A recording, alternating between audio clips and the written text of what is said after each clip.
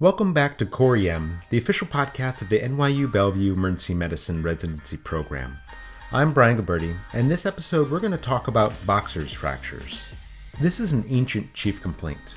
These fractures have been around for as long as fists and interpersonal strife have existed, and they are still extremely common today, representing 40% of all hand fractures, highlighting the importance of managing them as well as we can.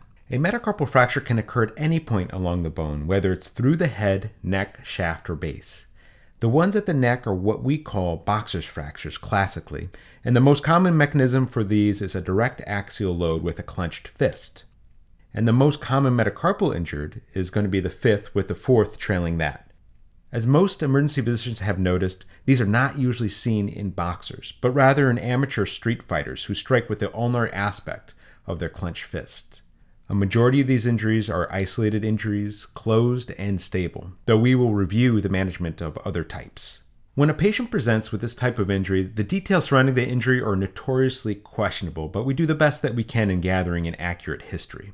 One of the most important things with the exam is that you want to ensure that this is an isolated injury. And when you examine the hand, you may note a loss of the knuckle contour or shortening. A thorough evaluation of the skin is important because a significant number of these patients will also have fight bites and require irrigation and antibiotics. Patients are also commonly tender along the dorsum of the affected metacarpal.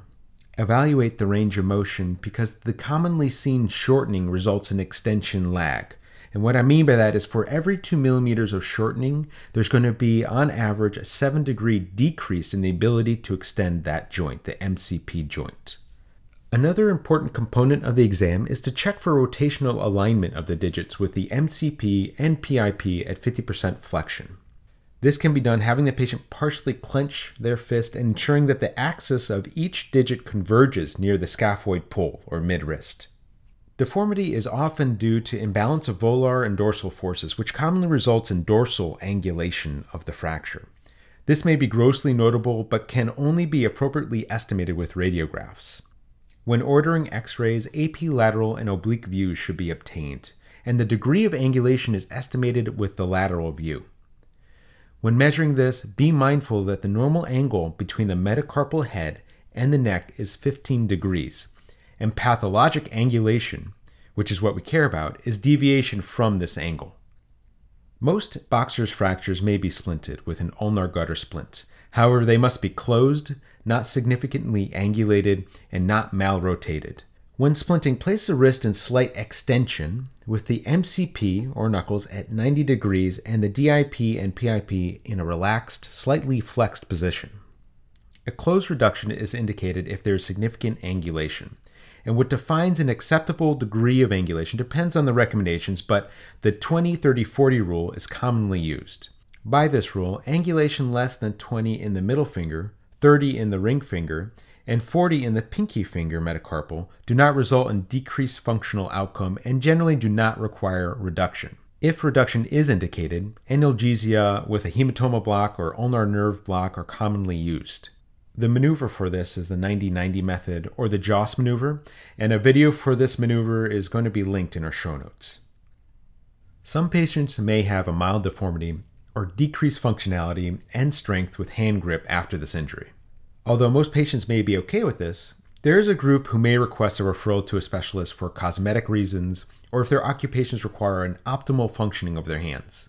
Emergent evaluation is required if there is an open fracture or neurovascular compromise associated with the injury. Now on to follow-up. Patients with fractures of the fourth and fifth metacarpals with angulation should be referred to a hand specialist within 1 week. And if the second and third metacarpals are affected, within 3 to 5 days. Instruct the patients to maintain the hand elevated when possible and intermittently apply ice. They should stay immobilized for 3 to 4 weeks in their splint while their fracture heals, and know that it may take up to 6 weeks for the fracture to fully heal. Finally, take-home points for this episode. Boxer's fractures are one of the most common fractures we see as emergency physicians. When evaluating these patients, ensure that there are no other more severe life-threatening injuries, and pay particular attention to the skin exam as you do not want to miss a fight bite. Reductions may be required if there is significant angulation, which is guided by the 20-30-40 rule. Finally, emergent specialist evaluation is indicated if there's an open fracture or evidence of neurovascular compromise. That's all for this episode. Continue to follow us on Twitter and visit us at our website, coreem.net. We have a lot in store for you guys this season, including additional videos, dissection of the most recent and classic literature, and core content review. Until the next one, this is Brian Gabberty, signing off.